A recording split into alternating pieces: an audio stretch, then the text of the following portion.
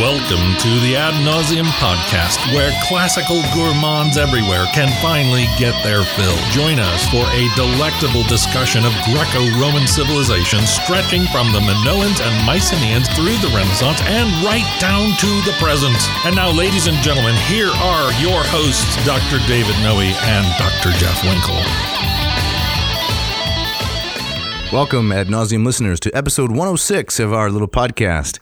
My name is Dr. David C. Noe, and I am here in the basement of the Vomitorium South, with my good friend and fantastic co-host, Dr. Jeffrey T. Winkle. How are you, Jeff? I'm feeling good. I was wondering if you're going to get my middle initial in there. Of course. You introduce yourself with the C. Yeah, so I appreciate that. You're welcome. Yeah, I'm feeling good. You got the Christmas holidays coming up. It's coming up.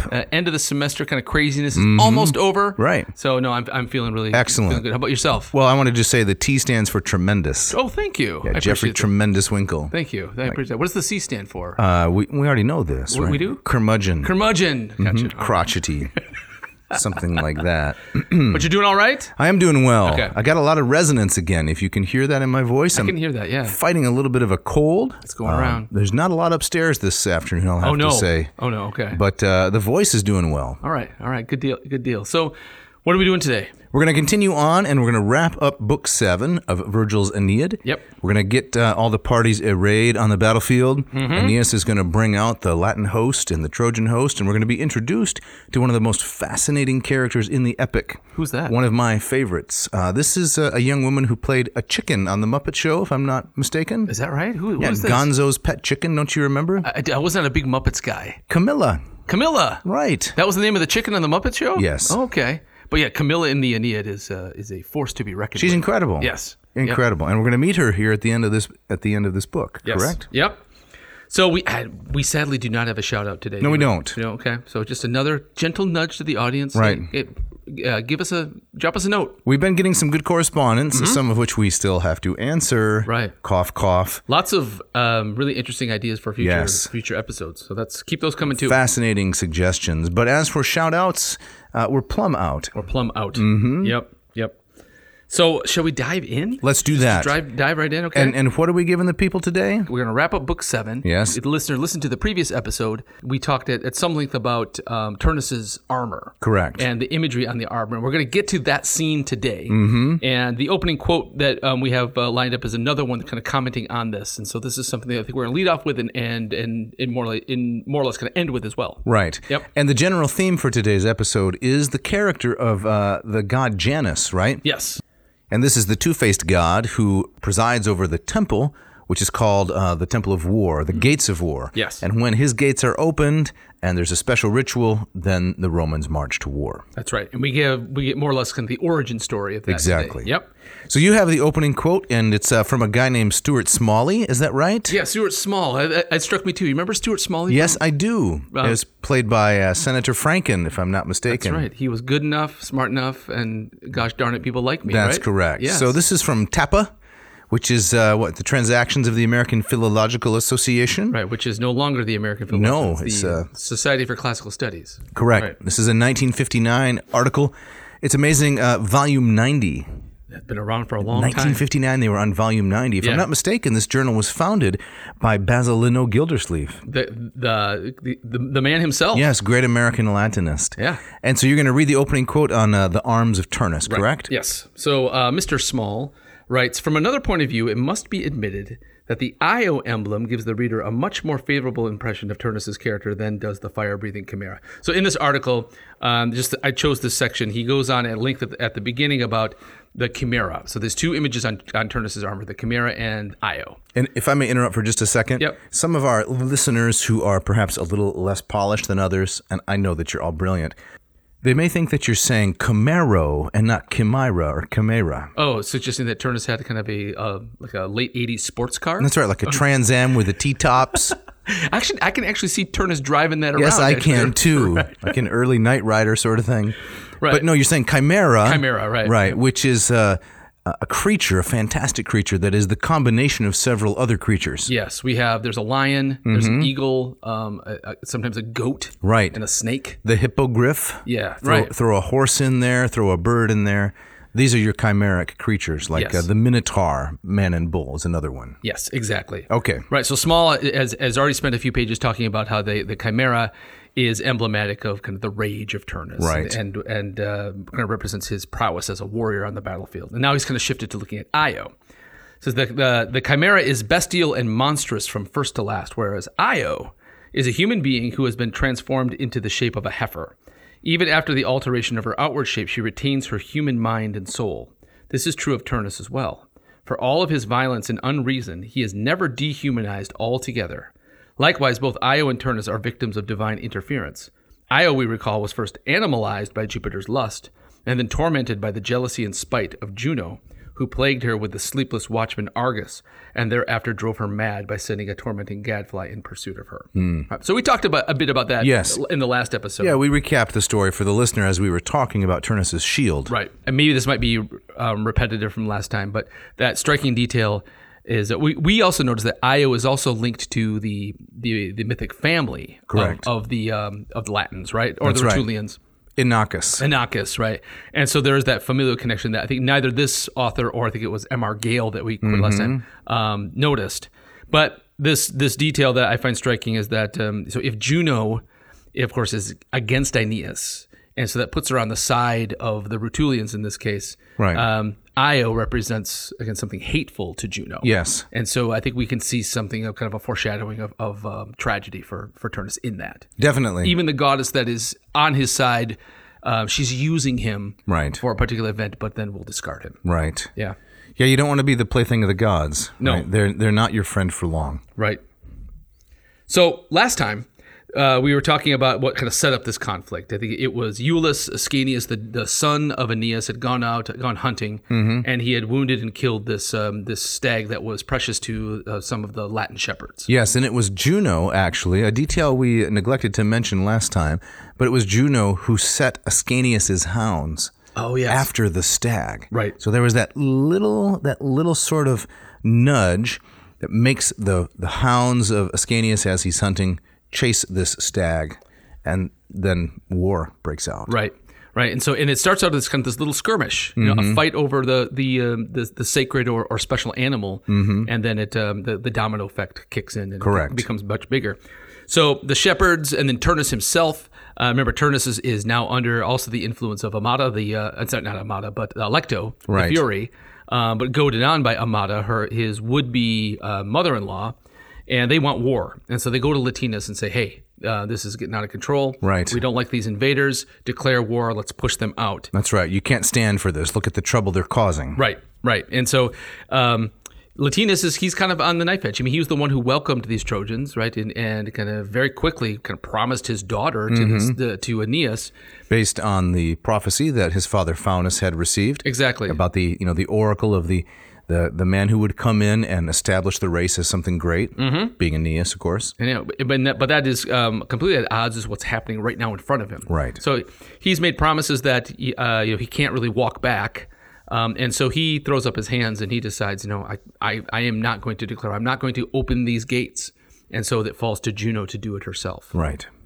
So Latinus goes back inside the palace, throws up his hands. He doesn't want to deal with it.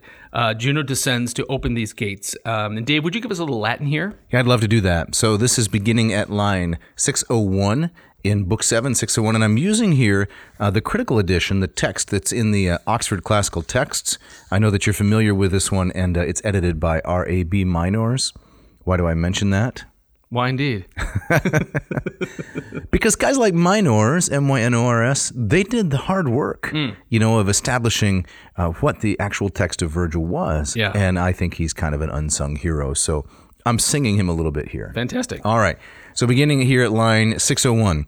Mos erat asperien latioquem protinus urbes, albanae caluera sacrum nunc maxima rerum, romocalit cum prima movent in proelia martem, sivegetis in ferre manu lacrimabile bellum, herca nis varabis veparant sel tenderad indos, auroram quesequi partos que reposca resigna. Nicely done, as always. Thank you. Yeah. I want to draw attention to just one little bit here, which Please. is line 604. Line 604 ends with these words, lacrimabile bellum. So a war that you have to cry over. It's worthy of tears, lacrimabile, right? Yeah. So the Latin lacrima meaning a tear, and then with the adjectival form here, something you want to weep over. Right. Yeah. Weep worthy. I don't know if that's an English word, Yeah. but weep worthy war. I think that, I think that phrase speaks to some of these tendencies in Virgil that we've seen, right? This is a book, this is an epic that doesn't glorify war for war's sake, right? And I think that's often kind of a cliche and a trope that's applied to the Romans. You know? Absolutely, the Greeks and to were the Greeks. well, yeah, but also I think kind of there's also this. The Greeks were the thinkers, the philosophers, and the Romans were the bloodthirsty, Right. The killers and road builders. Yes, right? they were just brutes, like a machine rolling across the landscape. Right, and so I think the Aeneid, time and time again, is an antidote to that. Right? Absolutely. Right. Yeah, this is one of the things that first drew me to Virgil so much, and the Romans generally, is that when you have to do something nasty, like war, you should do it well, but never lose sight of the fact that it's inherently despicable and unpleasant. Right. And there's so much pathos in that. I find that such a great reflection of life generally. Virgil does not glorify war, but if Aeneas is called to engage in war, well, he's going to do it very well. This is a theme we've talked about before in the podcast. Right. He's going to do it very well, even though he hates doing it. Yeah. Because it's a nasty business. Yeah, isn't that a core tenet of pietas? Yes. It's that Roman duty. Right. You have to do the things that you don't necessarily Correct. want to do. And to digress for a moment, when the Gladiator movie came out, Yeah. I guess almost 25 years ago now. I think it came out in 2000. Yeah, so it's a long time ago. Yeah. People would ask me at the time, since I was a grad student, is that true to Roman history? What do you think of that movie? The general take would be, it was loose with a lot of facts, but I do think it captured the spirit of the Romans quite well. Yeah. Because the main character does not enjoy being the best gladiator. Yeah. He hates it, right? The famous, "Are you not entertained?" Right. He hates doing it, but that's no reason not to do it well. Right. And that's quintessentially Roman, I would say. Yeah. Well said. Yeah. I think we got to treat that in an episode, right? That movie. Absolutely. Yeah. It's one of our recent shout-outs. He actually suggested that. Yes, he did. He did. We'll get on that. All right. Let me give you some of Lombardo's translation. Love to hear it. It's a bit long, but I think it sets up a lot of what we want to talk about in terms of the gates of war and this god Janus. I would say as you were reading the Latin and I'm looking over the translation, I think this is one of these places where, despite the Homeric model, Virgil wants to make it very clear that there are many things that are kind of quintessentially Italian, quintessentially Roman. I think this is one of them, right? The gates of war, and then also even the god Janus. Yeah, so if I can just add to that, Yeah. I know we're delaying the reading of the quote, but there's an old parlor game in which you try to match a line of Virgil to a specific line of Homer. And many of Virgil's lines of poetry are almost quotations or translations of individual lines of Homer. Obviously, with the exception of this kind of content, as you so ably pointed out. Yeah. So it's an imitation of Homer, but there are parts where Virgil wants us to know, this is my project. Without a doubt. This is uniquely Italian, you might say. Yeah, he's his own man, right? Right. Yep. All right, Lombardo then. There was a custom in ancient Latium, held sacred by the Alban cities and now by Rome most high, whenever Mars is first roused, be it the Getae or Arabs or Hyrcanians, against whom they prepare to bring the tears of war. There's that phrase. What is it? Lacrimabile bellum. Yes. Or to march on India, pursue the dawn, and reclaim their eagles from the Parthians. There are twin gates of war, so men call them, sanctified by faith and fear of Mars, held shut by 100 bronze bolts, and the eternal strength of iron. Janus, their guardian, never leaves the threshold. Here, when the fathers declare war, the consul, wearing quirinal robes and a toga with a gabine cincture, unbars the grating doors and calls forth war. The rest of the army then takes up the cry, and brass horns blare in hoarse accord. Latinus was charged to declare war on Aeneas in just this way and open the grim gates, but the old man would not touch them, recoiling from such service, and hid himself in the shadows. It was the queen of the gods gliding down from the sky, who with her own hand pushed the hesitant doors on their turning hinges and burst open the iron-bound gates of war. Well done, and what a brilliant translation. Isn't that nice? Yes. I'm looking at this, and maybe if you have the Latin in front of you, I'm just kind of curious what the word is. Sure. When at the very end, when it says that Juno glides down and with her own hand pushed the hesitant doors, I'm wondering, Right. is it that same word? Is it that cunctantum that they had on the bow from book 6? It's morantis. Morantis, okay. Morantis. It's the verb moror, right? It's a deponent verb to delay. Delay, yeah. Yeah, and here as a participle, morantis. Right. Okay, I was hoping for a direct. You were hoping that it would be like the right. bow, the cunctantem. Yeah, but I would say that, I mean, that using that verb, see if you agree with me, that again, it's Virgil saying that you want to keep these doors closed. Absolutely. Right? You don't throw them open. It's Right. like war is not something to be sought. And so Right. the doors themselves kind of, they delay. Yes. Yeah. I think that in ideological terms, you might say, it's easy to want to make someone like Virgil after our own image. Yeah. Either he's a Western warmonger, people might say, celebrating the advance of Western civilization under the Romans, crushing indigenous peoples. Right. That's altogether too simplistic. Yes. But to call him a pacifist is also kind of absurd, right?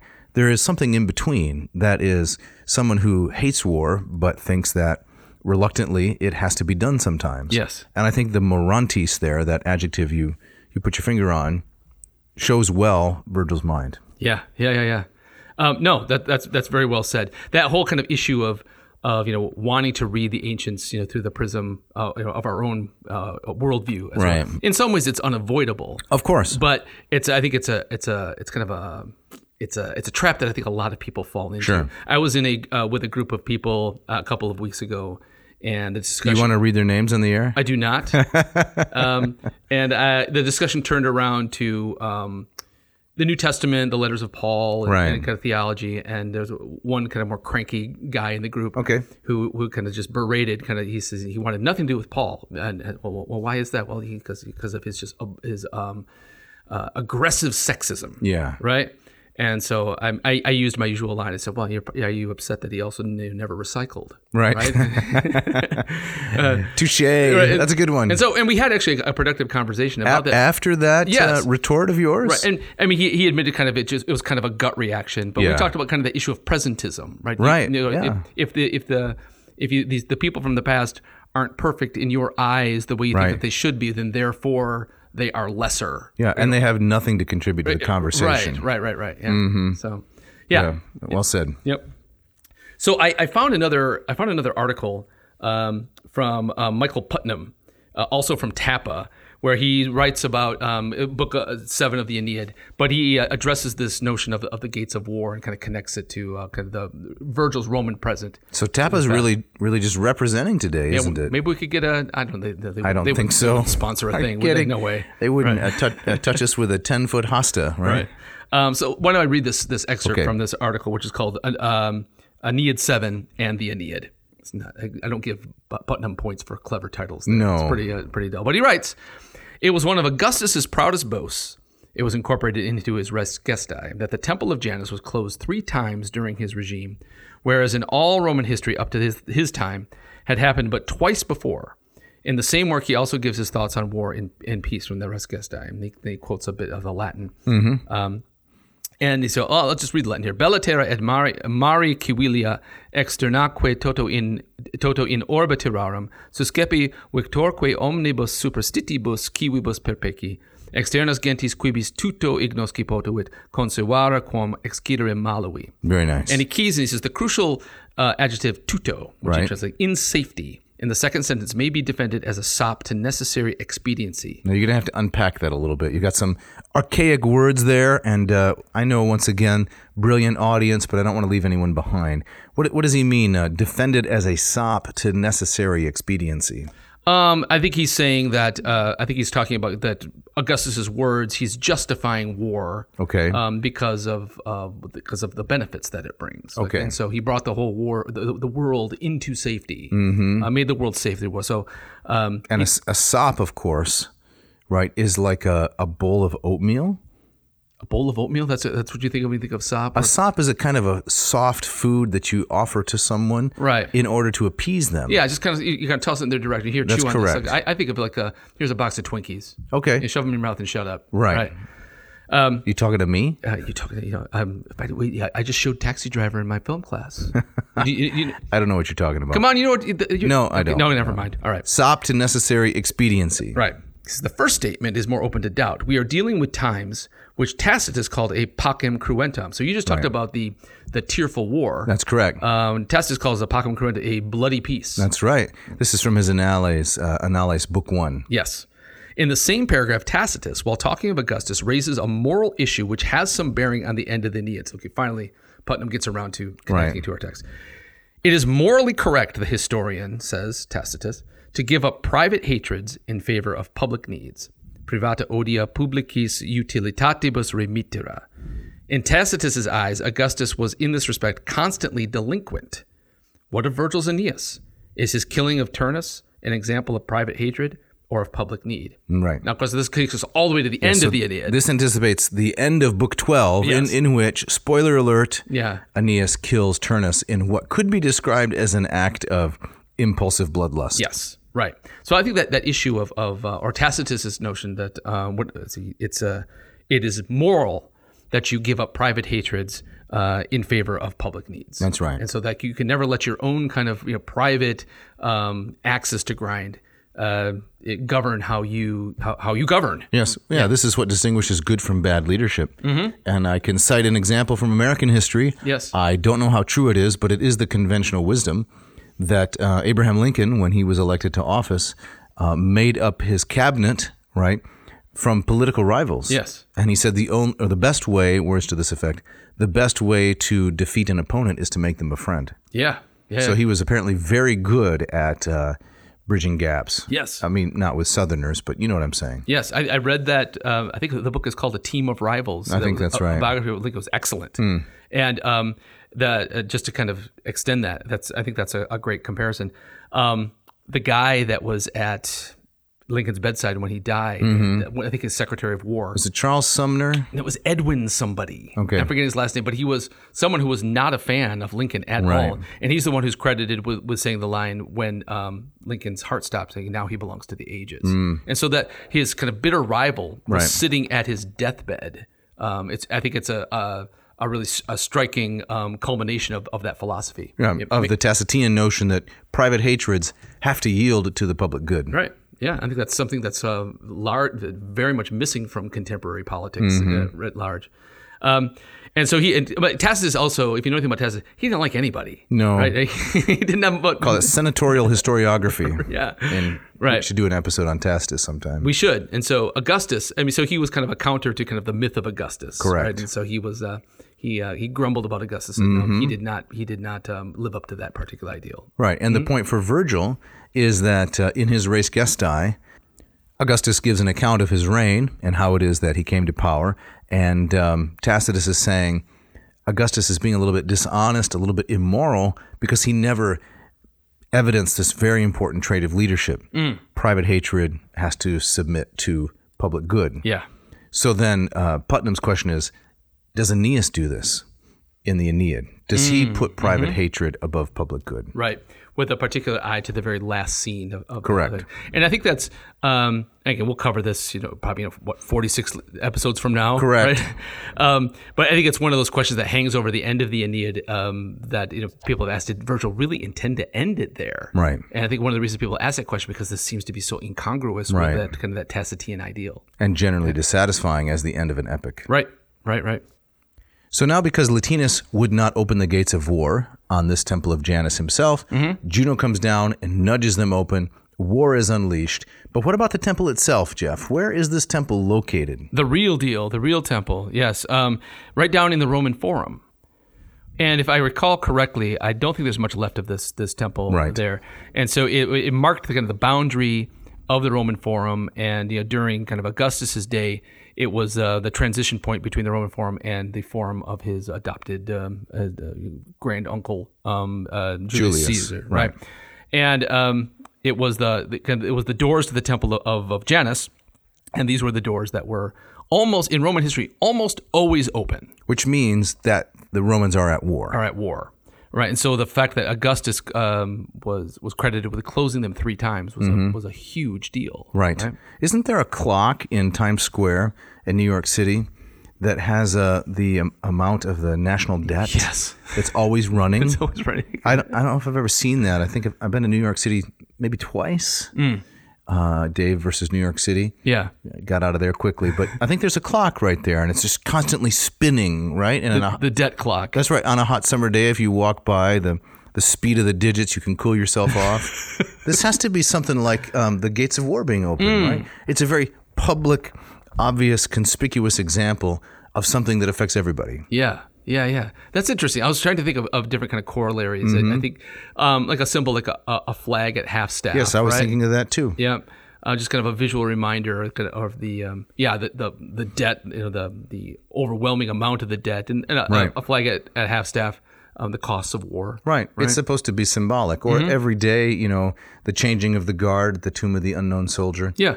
I think that people don't think about those kinds of things very much, and certainly we don't witness them firsthand because they're very geographically specific, right? Just like the temple of Janus was. But if you're living out in the Italian hinterlands, you probably have some connection, right? It's the 7 degrees of Gaius Julius or something. You know someone who knows someone who walked past the temple today, and the gates are still open. Right. So somewhere, someplace, Roman soldiers are dying. Yes, exactly.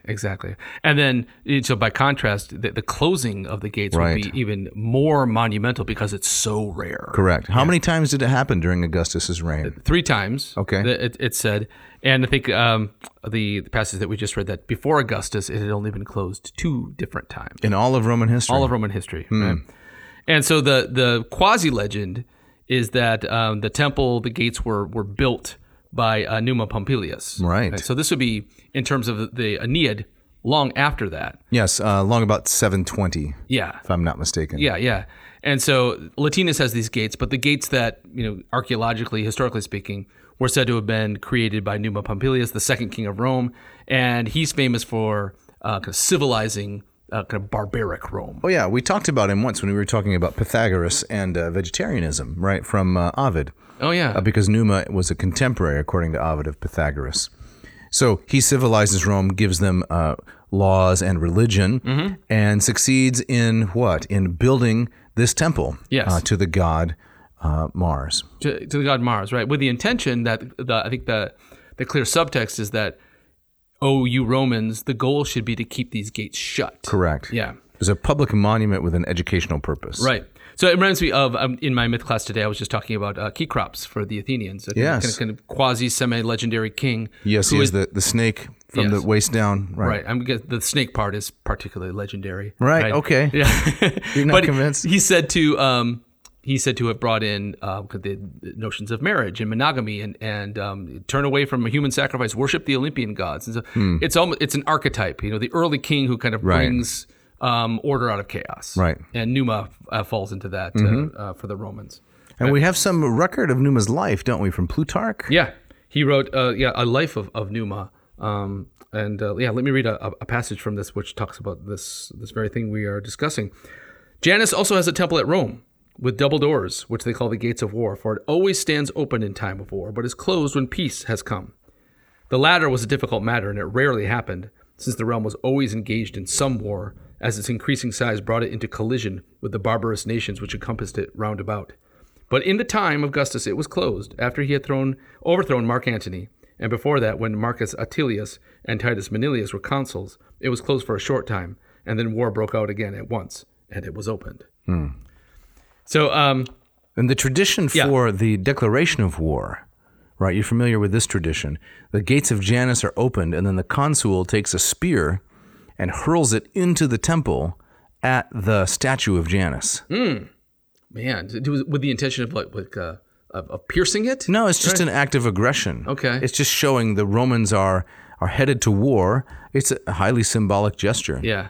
I would hope that consul would have, you pick one of the 2 consuls that have the better aim. Yeah, you'd think so. You don't want some kind of embarrassing faux pas of No, throwing you don't. it over the temple. And now axe throwing has become really popular. I've seen that around town. There's places it's a great date night. You and your bride could go out axe throwing. That's right. Yeah. I guess it's replaced bowling. I guess I would find it more interesting than bowling. I would too. I find most things actually. Right. Yeah, Sleeping. Right. So even Nero himself made a show of closing the gates of war once, and times of peace is not what people usually associate with the Emperor Nero. No, but his quinquennium, as we know, the first 5 years We're good. were very good on the whole. Yep. And so there's a a famous striking of coinage where he depicts the temple of Janus with the doors closed. Nero. Nero, yes, Right. exactly. So on one side is his image. On the other side, the temple of Janus. Gates closed, meaning I have brought peace. I have brought peace. The Pax Neroniana. Right. So can we talk a little bit about Janus? Yes, let's do this, because this is a topic near and dear to your heart, because it brings out the L word. The L word, yes. He's our liminal figure. That's correct. Liminality. Can you define that a little bit for those who haven't been listening to every episode in which it's mentioned? So liminality refers to kind of unbounded in-betweenness. And you find this in cultures around the world. It's not just the Greeks, not just the Romans. You find it everywhere, kind of an anxiety about boundaries. And so, we were talking about the chimera, that creature. I think every time you have a creature that's made up of different pieces, so a chimera is a lion, it's a goat, it's a snake, it's whatever, it's an eagle, it's all of those, but it's none of them. Correct. And so one of the things that makes those things unsettling and scary is that they are unbounded. You can't tie it down somewhere in your mind. Right. Put it into a nice, neat box. Right. It's why puppets can be very creepy. Yes. Right? Or ventriloquist dummies. Right. Exactly. Are they human? Are they not human? They live in that kind of that Freudian uncanny. Or when you come to your home in the evening, right? And it's not quite night, it's not quite day, and the door is locked, and you're fumbling for your keys. Right? That's a liminal moment. Deeply liminal. Right, because you want the safety and comforts of your home. You're not real comfortable necessarily being outside. It's great uncertainty. It is. I find that kind of that prickly feeling on the back of my neck. Sometimes even when I go down at night to turn off the basement lights and I'm walking up the steps. You're a real scaredy cat, aren't you? I think I'm tuned into that. I've seen too many horror movies. Is my problem. So. Right? Yeah. So I wouldn't say I'm a scaredy cat. That's what I would call you. Felis timida. Okay, thank you. You're welcome. Thank you. I prefer Johnny Pop. All right. Right. So just as a physical location, the Temple of Janus, between two forums, marks the boundary. So it's a liminal space. It's a threshold that to get from one side to the other, you need to cross or go past. And so if you want the symbolism of the doors being closed, the boundary is fixed. Mm-hmm. This is good. It's in control. Right. But when the doors are open, then kind of there's that it's the gray area. It's liminal. It's scary. It's unpredictable. Mm-hmm. That's associated with war, right? So I think that's an important distinction. So why are the doors shut for peace? Why are the doors open for war? Couldn't it be just the opposite? Well, from a point of view of liminality, understanding kind of that symbolism, the closed door would be the one that you want because that fixes the boundary. Right. And the open door would mean things are uncertain. Things are uncertain. Could be coming or going. Right. So the god Janus, who is usually depicted as being two-headed. Yes. Looking both ways. Sometimes there are examples where there's 4 heads and each head is kind of looking down one of the cardinal points. Okay. That shows it's similar to we've talked on the show about like the Hermes. Mm-hmm. You place the statue of Hermes at the crossroads or at the threshold. Right. Janus is the two-headedness. So he can look down both ways. Correct. He's got the boundary covered, and so he's exactly the kind of god you want at that threshold because he can watch over it unblinkingly and control it. Right. Yeah. Now, unlike many of the Roman gods, there was no Greek counterpart to Janus. No. And Janus, as a deity, doesn't have a lot of kind of narrative myth attached to him. He's more just kind of functional for providing protection and overseeing of those kinds of spaces. So he's defined as a god of beginnings, right, of gates, obviously here, transitions, time, duality, doorways, passages, frames, beginnings and endings. So a lot of those have to do with kind of going from space to space, crossing thresholds, right? Both of space and time, right? People like to mark the beginnings of things. I was involved in a conversation recently, not quite as inflammatory as the one that you recounted about Paul and his doctrines and positions. Yeah. But this was about the acceptability of graduation events for the very young, right? Can we have a 5th grade graduation? Well, what about a kindergarten graduation? What about a preschool graduation? Right. These were not things that existed when you and I were preschoolers. No. But this individual, this young woman, was holding forth on just how bad these are because they hadn't accomplished anything. So why are they getting a graduatory moment? Right. And the other individual was saying, well, because when you dress kids up in tiny little robes, it's so cute. But I think the common thread there, so to speak, the common thread in the robe is the liminality. Yes. You want to mark something there. Now you got me talking liminality. Yeah. You want to mark that the child has gone from preschool to school. Right. So you have to have a ceremony. Exactly, right. And Janice is the kind of individual who would love to preside over that ceremony. Exactly. I fundamentally disagree with what you said was a young woman who was saying how silly this was. Yeah. Right. You like it? I like it a lot. You do? And as someone who's sat through 3 kindergarten graduations Right. of my own children, and I admit kind of sitting there and kind of, not quite rolling my eyes, but I recognize I think rites of passage are important. They are important. And I think that, and particularly I think that as Western society continues to secularize, I think we're losing a lot of those kind of fundamental rites of passage that would be part of a religious tradition, be that kind of confession of faith, a confirmation. You're right. Right. But Bar mitzvah. Bar mitzvah. I mean, but I think you see it even like in like the Mexican tradition of a quinceañera. Right. Your 15-year-old is kind of now you're a transition to womanhood. I think those things are very important. Fair. Yeah. I think I've put my finger on what the problem with it is. Okay. It's not the rite of passage. It's that it is treated as a singular accomplishment. Oh, I see. If there's some way that they could take, and I didn't necessarily agree with this young woman, I'm indifferent to the notion, but if you could somehow take out of it the concept that this is a singular accomplishment and focus on the fact that it is a rite of passage, Okay. so that mere survival and perseverance in something is a good. Yeah. You're not saying that this child has done something fantastic by moving inevitably from one stage of life to the next. Right. It's not a participation trophy. It's a simple rite of passage. I think people could get behind it a lot easier. Yeah, no, I think that's an important distinction. It makes me think of amongst upper class Roman young men, they were given usually age around right. 15. They give the toga virilis, right? They got That's the man's correct. toga, and The one that has the purple stripe Right. on it. And now it was- you're entitled to the purple stripe. right, and one of the rituals there was they had the bulla, the pouch that was around their neck, Correct. which was filled with all kinds of apotropaic warding off symbols, Right. cut off, and I think that. We were talking this.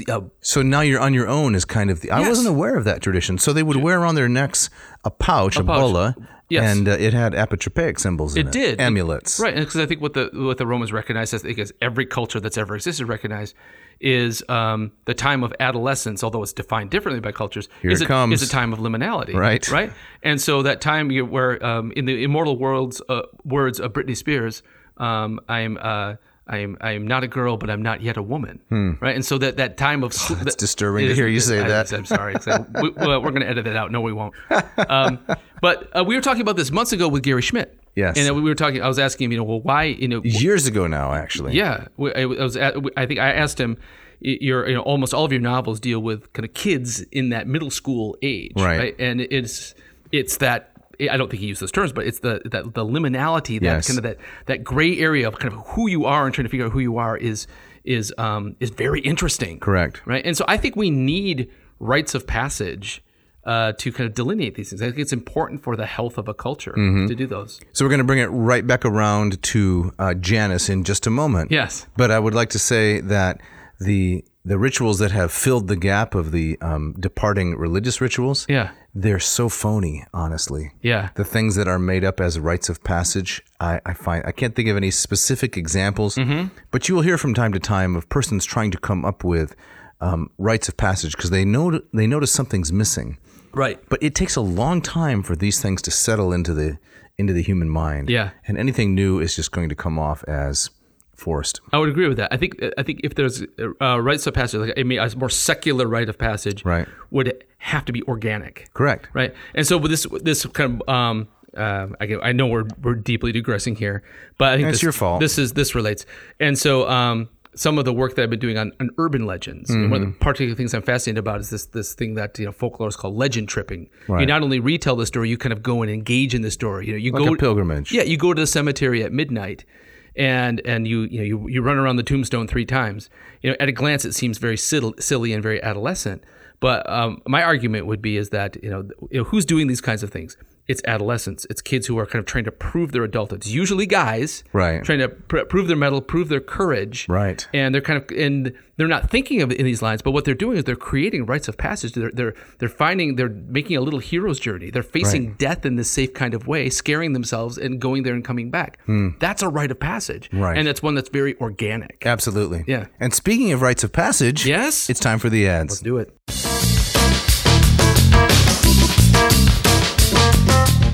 This episode of Ad Nauseum is brought to you by Ratio Coffee. Jeff, what do you know about Ratio Coffee? I know a lot about Ratio. Well, give me just one factoid. Throw it on me. I know that I love my Ratio 8. Okay. It produces a great cup of coffee every single morning. Would you call this a brewmance? I do have a brewmance with my machine. Yes. Yeah. How about you?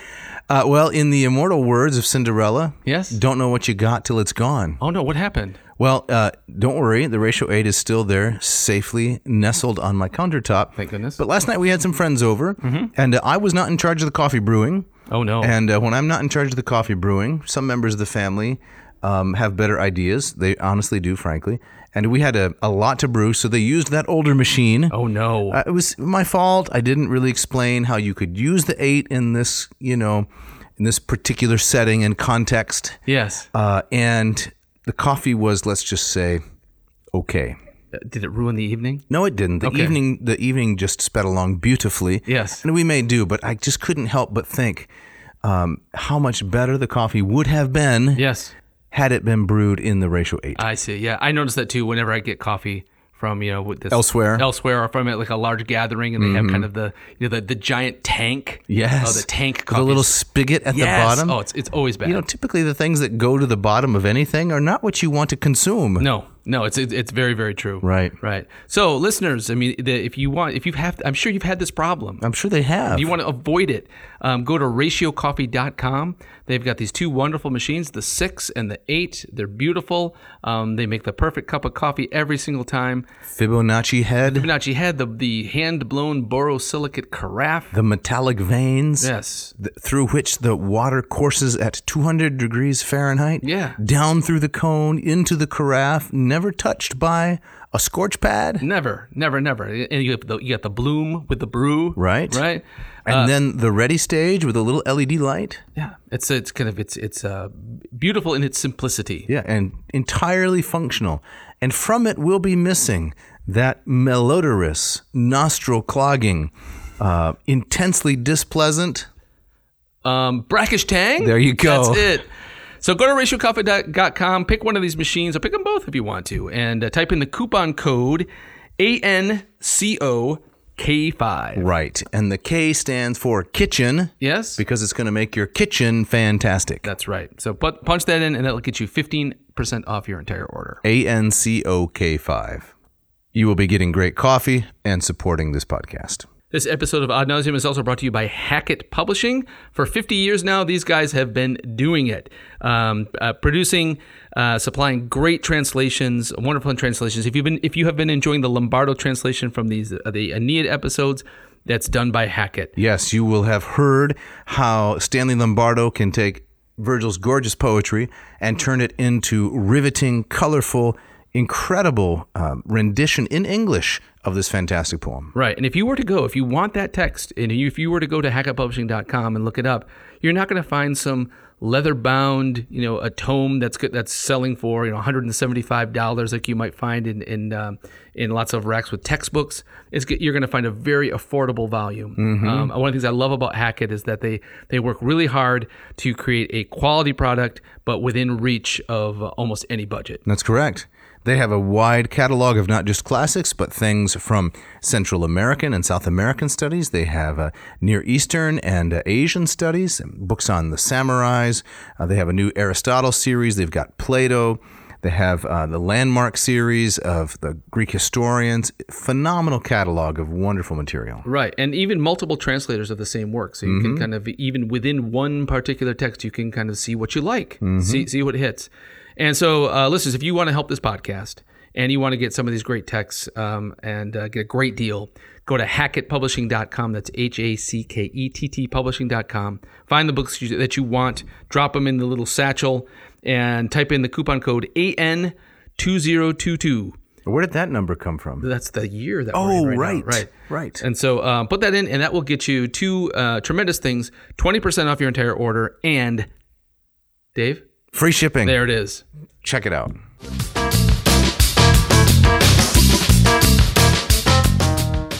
All right, Jeff, as we get back into it now, we're talking Janus and the Temple of War. The Temple of War. So I think we were talking about how Janus is a kind of quintessentially Roman god. There's Right. not a lot of narrative about him in myth. He doesn't have lots of stories behind him. One of the traditions is that he's the father of the goddess Kaida, the goddess of hinging, Right. hinges, right? So again, also having to do with doors. So I think that the whole family of Janus. She was a bit of a swinger, right? Exactly right. I was thinking the whole family of Janus could be like a whole Home Depot, right? They had the son of the knobs, Right. and locks, and You looking for some comic potential in there? I think there's something there. I haven't quite found Probably. it yet. I think Weird Al already did it with his song "A Hardware Store." Oh, I don't even know that one. You gotta listen to What that. is this? What's it a spoof of? Or is I don't know. Okay. I think it's an original. Original. Okay, yeah. Well, yeah, this sounds right up Weird Al's alley here. Mm-hmm. But there is one kind of interesting story that Janus played a role in, kind of the foundation story of Rome, kind Mm-hmm. of around the time of the war with the Sabines. That's correct. The rape of the Sabine women. Yep. So we learned that after Romulus, the founder of Rome, and has been kidnapped by the Sabine women. Not kidnapped by, right? Oh, sorry, kidnapped the Sabine women. Yes, right. And Rome was attacked by the Sabines under King Tatius.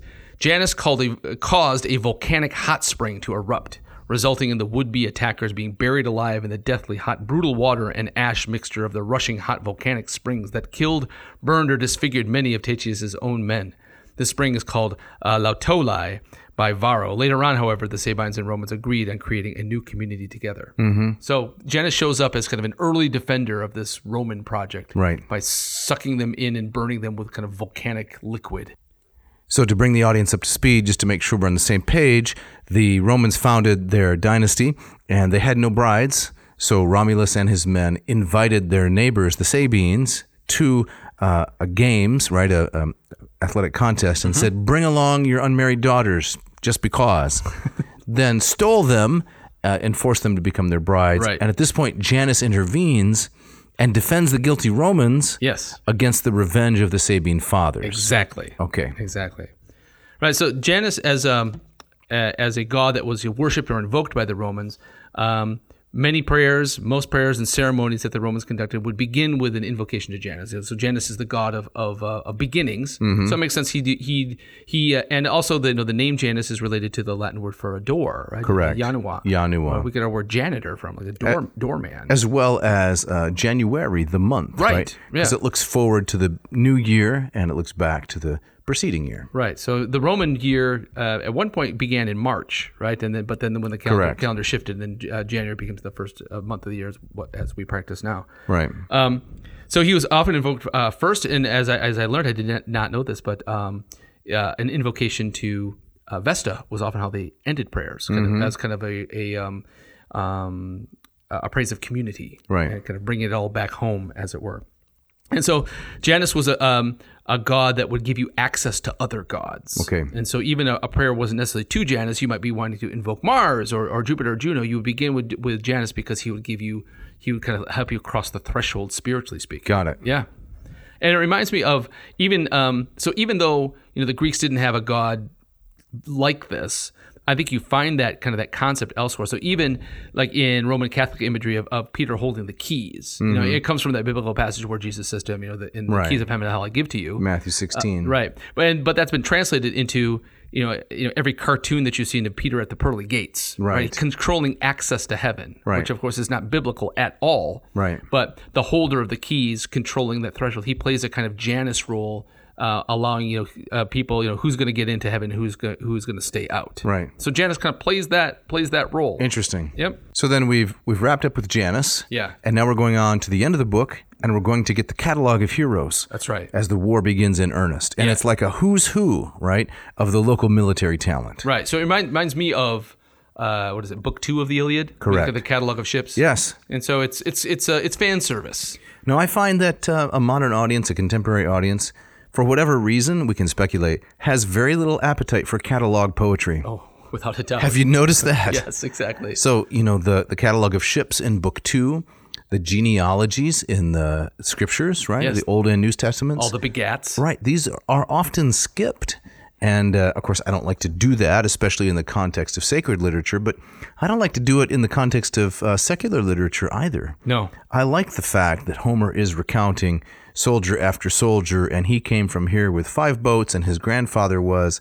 It makes it so human. Mm-hmm. And I think that maybe it's just an aversion to repetition. This is why people don't like it. And I think it's kind of the question, okay, where's the plot?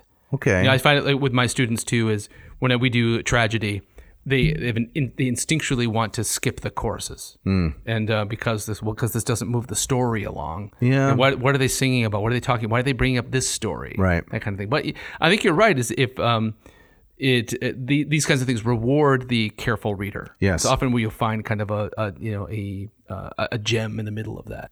Right. Well, I was having this conversation with another individual about the Winnie the Pooh stories. Oh, really? Okay. Yeah, How did that come up? It was about literature. Okay.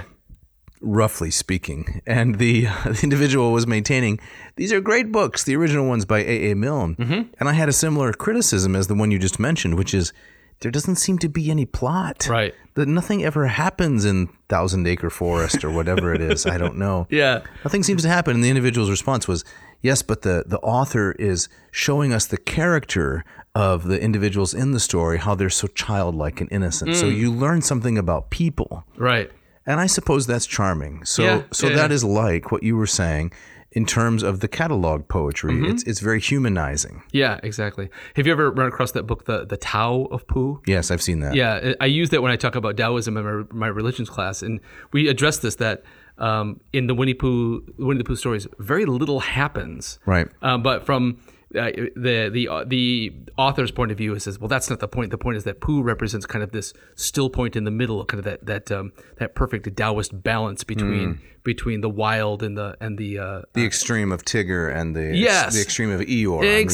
Exactly right. So that's what's important in the story, and not the plot. I'm by your face. I'm not seeing you buying it. Sounds a little bit like the job of academics is to find things that aren't there. That's right. Yeah. Right? Probably. Yeah. Did you grow up on the stories, the Boxcar Children? No, but I have one child who loves them. But nothing happens. Well, I don't know about that. We don't talk about it very much. They make beans over a fire. That's about it. Yeah. Yeah, we don't talk about it much. All right, so we have this parade of heroes, and I think it's, this is Virgil giving shout-outs, right? Right. To this area. I'm going to bring in your local guy. And so this would be, at recitations and performances, this is like, it reminds me of, we've been in Vatican Square together where the Pope kind of gives the address from his window, right? With the Jumbotron. And he'll call out particular groups, right? Right. And you get one side cheering, right? So that's us. The Pope mentioned us. Right, exactly. Remember that time he said, and you two guys from West Michigan carting students around for bad pasta, and we cheered and waved. We did, exactly. That didn't happen. No, it didn't. No. It's like when the rock band that you come to see, they mention the name of your town from the stage, right? Woo! They know where they are. Yes. Here's an analog. Just occurs to me. Catalog poetry is like baseball cards. How so? Because it's a who's who of the heroes and their exploits in a quantifiable package. Yeah. And there's no plot.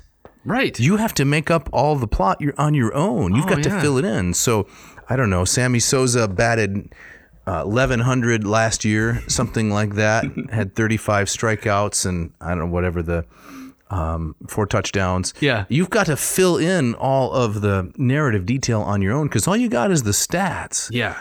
But there are people who love encyclopedic information. That is true. Yes. And they tend to be men. Yes.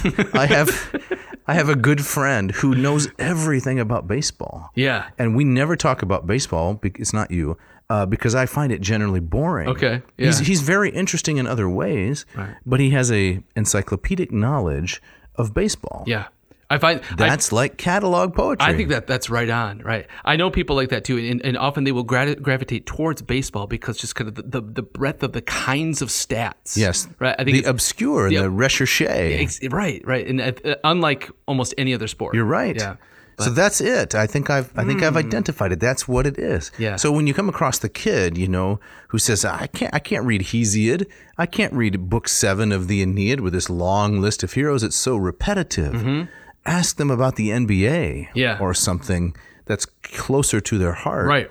And you'll find the same phenomenon, an endless string of very similar details. That's really, I like that a lot. I'm gonna, Well, I've trademarked it, so. oh, really? I was just saying I'm going to steal that and use No, that. steal at will.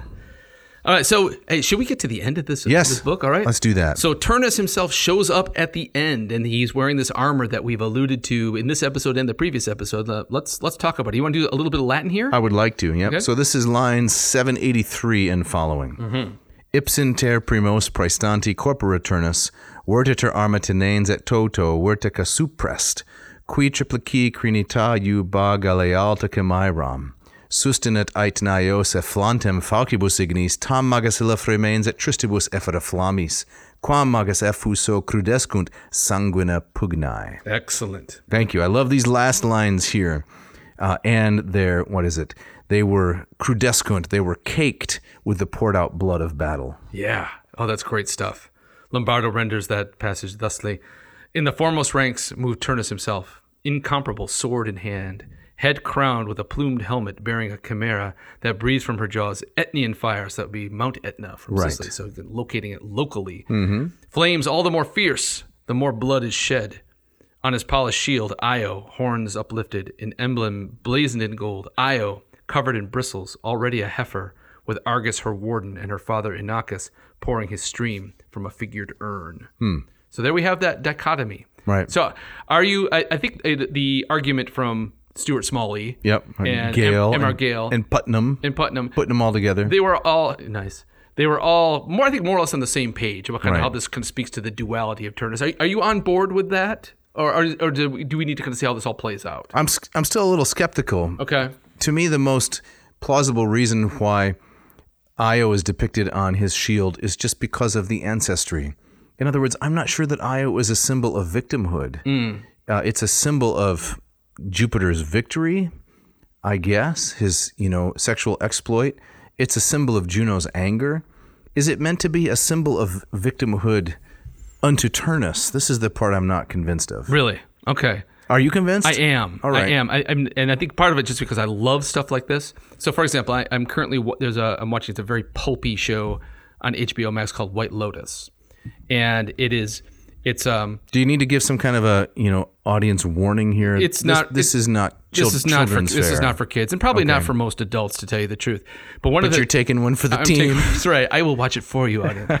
But one of the things that they do very well in this show is dramatic key events will often play out underneath a Renaissance painting. Oh. And it's not like it hits you in the face with it, but if your eye kind of moves from what the character's doing and it's clearly framed, and you look at, so there was one in front of kind of the death of Saint Sebastian, where he's tied up and covered, Correct. shot with the arrows. Yes. And if you think about kind of that story, that's clearly commenting on what's happening in the scene, and also perhaps foreshadowing what's going to happen to this guy. So, and I love that kind of stuff. I love that kind of thing. I do too. And so it's so you could hear this poem, you could read this, and you can say, oh yeah, Chimera, I know what that's about. I can picture it and enjoy it. But it's also, if you start to think about symbolically and what kind of layer it's adding to the narrative, Virgil says that's kind of a reward. Okay. All right. So I do think that kind of Io, that detail that we talked about, Io being a victim of Juno, Right. and the irony of that, Juno is technically on Turnus' side at this point. I think that sets up kind of a sticky moral dilemma. Okay. Yeah. I'm nudged toward it. Okay. I'll say.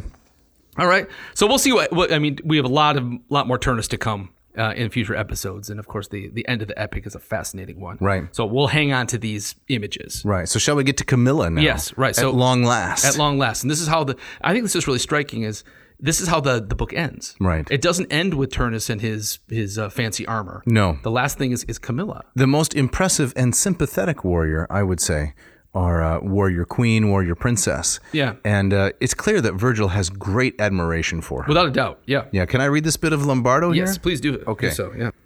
Thanks. So here goes. Last of all rode Camilla the Volscian, leading her mounted troops and squadrons flowering in bronze. This princess warrior had not trained her hands to women's work, spinning and weaving, but trained to endure the hardships of war and to outrun the wind.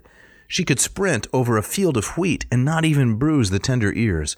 could cruise above the open sea's waves and never wet the soles of her feet. Now, we might just take that literally. Like she's walking on water and she's skimming over fields. Yes. She's that fast. I think we're supposed to take it literally. Okay. This All right. is a heroic age. It is. Things like this can happen, don't you think so? I do. I think we haven't really seen anything quite Supernatural? like this. So with human, there's lots of supernatural stuff going on, right? All right. But keep going. All right. Okay. All the young men, and their mothers too, flocked from their houses and left their fields to watch her ride by, mouths open in wonder at how the royal purple draped her smooth shoulders, how her hair was bound in gold, and how she carried a Lycian quiver and an iron-tipped spear. Way more impressive than Turnus. Oh, yes. Way more. Right? I think it's this combination. The people have this fascination, the combination of beauty and the delicateness of Camilla with the power that's on display as a warrior. It's the incongruity. Yes. So Turnus is kind of a hulking brute, right? Described as tall and handsome, but there's something more compelling about someone who is not expected to be like that because she's a young woman and yet has martial prowess. Agreed. Yes, it's Sigourney Weaver in Alien. She's Ripley. Haven't seen it. Okay, but it's that same kind of that duality, that paradox. So, I mean, the question I wanted to ask you is, why do you think Virgil ends the book with Camilla and not with Turnus?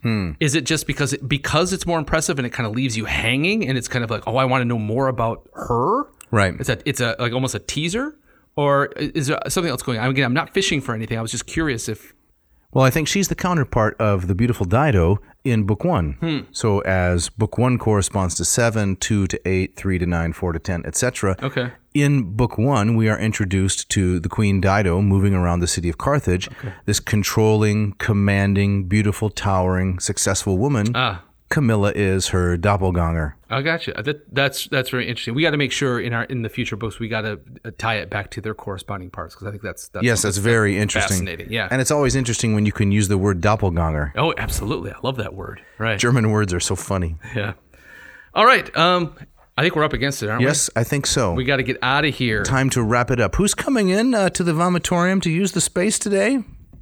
Apparently, we're being invaded by Santa's elves. Santa's elves? What are they doing in here? They're going to set up the workshop here in the vomitorium? Some last minute expansion? I think so. They need a little extra space to get things done. Okay, but they do good work, but man, they're annoying. Yeah. So what's this deal with the elf on the shelf? Do people still doing that? I think so. I think you're doing it, in fact. I'm trying to come up with alternatives to Elf on the Shelf. Right? Okay. So how about Machiavelli in the Deli? All right. Yeah. I saw another one, Caesar in the Freezer. Caesar in the Freezer is a good one. These are photoshopped images of various historical figures. Yes. I also saw Aristotle in the Chipotle, which is actually Chipotle. Oh, Chipotle? Yeah. That's lame. That is lame. I'm actually now sorry that I said it. Yeah. I'm actually having trouble seeing the script today. You are? Yeah, because my glasses broke. Oh, no. And I took them to the optometrist to get them fixed. Yeah. And guess who I bumped into? Who? Everyone. That is brutal. That's brutal. We got to let the audience out of here. We really got to get out of here. So you want to say something about Moss Method and LLPSI? I am going to do so very briefly. You want to study Greek, go from neophyte to erudite, go to mossmethod.com, makes a great present for Christmas and the holidays. Buy someone the chance to learn Greek. It's $325, a great value. Mossmethod.com, free stuff, weekly office hours. Check it out. And if you want to study Latin, Dave... you should go to latinperdiem.com, right? Yes, /LLPSI. That's right. And check out the program I have on offer there. Fantastic.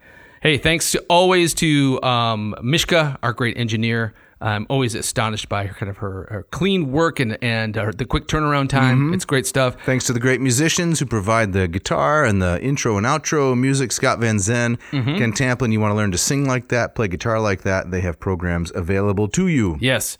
Hey, if you want a shout out, if you got an idea for an episode, you got questions, you got critiques, drop us a line. You can write to Dave at adnauseum.com. Do not forget the V. And you can send something to Jeff at adnauseum.com. That's Jeff at symbol adnauseum. Do not forget the V in nauseum.com and let us know what you think. That's right. Dave, what are we doing next week? Next week, we're going to go in a little bit of a different direction. Okay. And it's going to be a surprise. Okay. So we're going to step away from the Aeneid for a bit. For a couple of episodes. Sounds That's correct. Good. And Dave, I think you have our gustatory parting shot. I do. And this comes from someone named Neil Burton. And he says, the 3 most powerful seasonings: are hunger, variety, and gratitude. Very solemn. Yes, it is a little solemn. Yeah. But thanks for listening. Thank you.